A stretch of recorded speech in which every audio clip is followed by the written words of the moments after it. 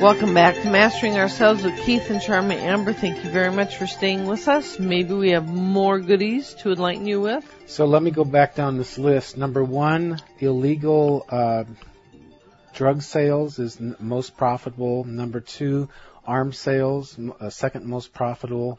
Number 3, human trafficking. And you know the comment they had about the human trafficking is that they're expecting that to top it out, because with drugs you can only sell it once, with arms you can only sell it once, but with human trafficking you have a product that you can continue reselling. This is using kids for sex. Yes. So you kidnap them, and then you can use them over and over and over, and they say they have about 3 years, and then they die. Isn't that just something? It's sick. But 800,000, and there's way more than this within the countries, but 800,000 kids, mainly girls, but some boys too, are kidnapped across borders of countries to where they sort of get lost in a whole different language and a whole different culture, and they're just sort of prisoners and sex slaves. And you're a sex slave, and you take care of the lawn and the laundry and everything else too. You're simply a slave. No limit. So I wanted to go down after number 3, human trafficking.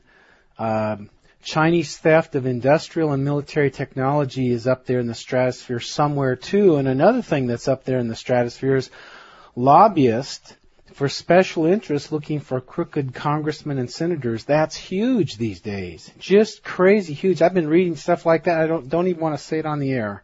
It makes me sick.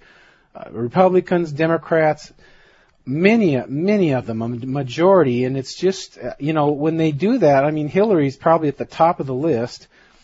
When they do that, they serve whoever buys them, and you and I get the leftovers, which certainly isn't looking after us. So, I hear people that are in the loop, they keep saying, write to your congressman, let them know there's a problem here and there, and call them, write them, and just keep writing them this issue, that issue. So I understand that's effective. If you keep drilling it, you could even say, I know you're doing this, if you know something, and just keep working on it, and that starts swaying things, if anything can, is what I hear some of the people on the inside saying, which surprises me, but, apparently it's true. Here's something that most of us didn't know. CO2, the big global warming scare that they're putting out there, CO2 easily converts into baking soda. And then you can dump it underground into abandoned mine shafts. That could take care, because when you get it into a solid from a gas, the gas goes into a way smaller amount of solid. So you could absorb a lot of that somehow. There's technology that they're developing to do that. How interesting. So that's good news. So let's see, here we are. There. It doesn't make sense to me. Al Gore says in a relatively short amount of years, the oceans will be 20 feet higher. By the way, that's pretty close to impossible, I think. I do too. There isn't enough ice. The oceans are huge. The oceans are huge, and they're all connected. They're all connected, so, there's inland lakes and maybe even some inland ocean, or seas probably. Yeah. But the oceans are all connected, so 20 feet of ocean water worldwide. Do you have any idea on how huge that is? It's huge. It's huge. I've heard there's these, the state of Maine or the state of whatever, icebergs that are, starting to float and melt and whatever. Yeah. And you go, wow, what's that going to do? Is it going to raise the water? And then you hear, it'll raise it a couple millimeters or, because, it's got to spread out over the whole world. Billions and billions of square miles. So, when you just casually throw out millions. 20 feet, you gotta pause with this airhead stuff and think about it a minute. Yeah. I don't know if there's enough ice on the planet to raise the water 20 feet.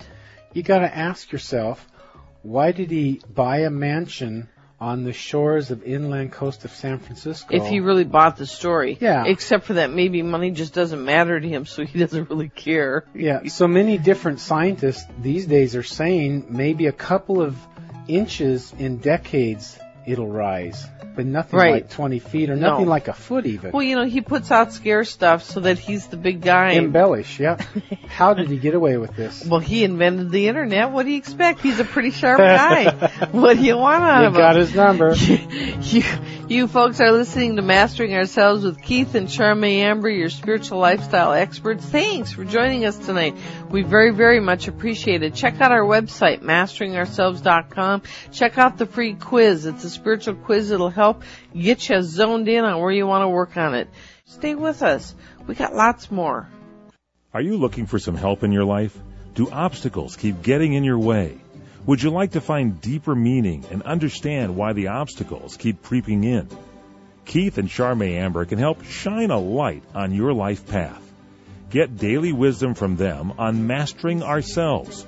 And to get more spiritual tools, go to their website at www.masteringourselves.com. Check out A Psychic Soul Healing with Keith. Get the free daily insights that come right to your email box. Check out their book, Steps to Enlightenment, or take the free quiz where you can assess where you are on your own spiritual path. It's all at www.masteringourselves.com.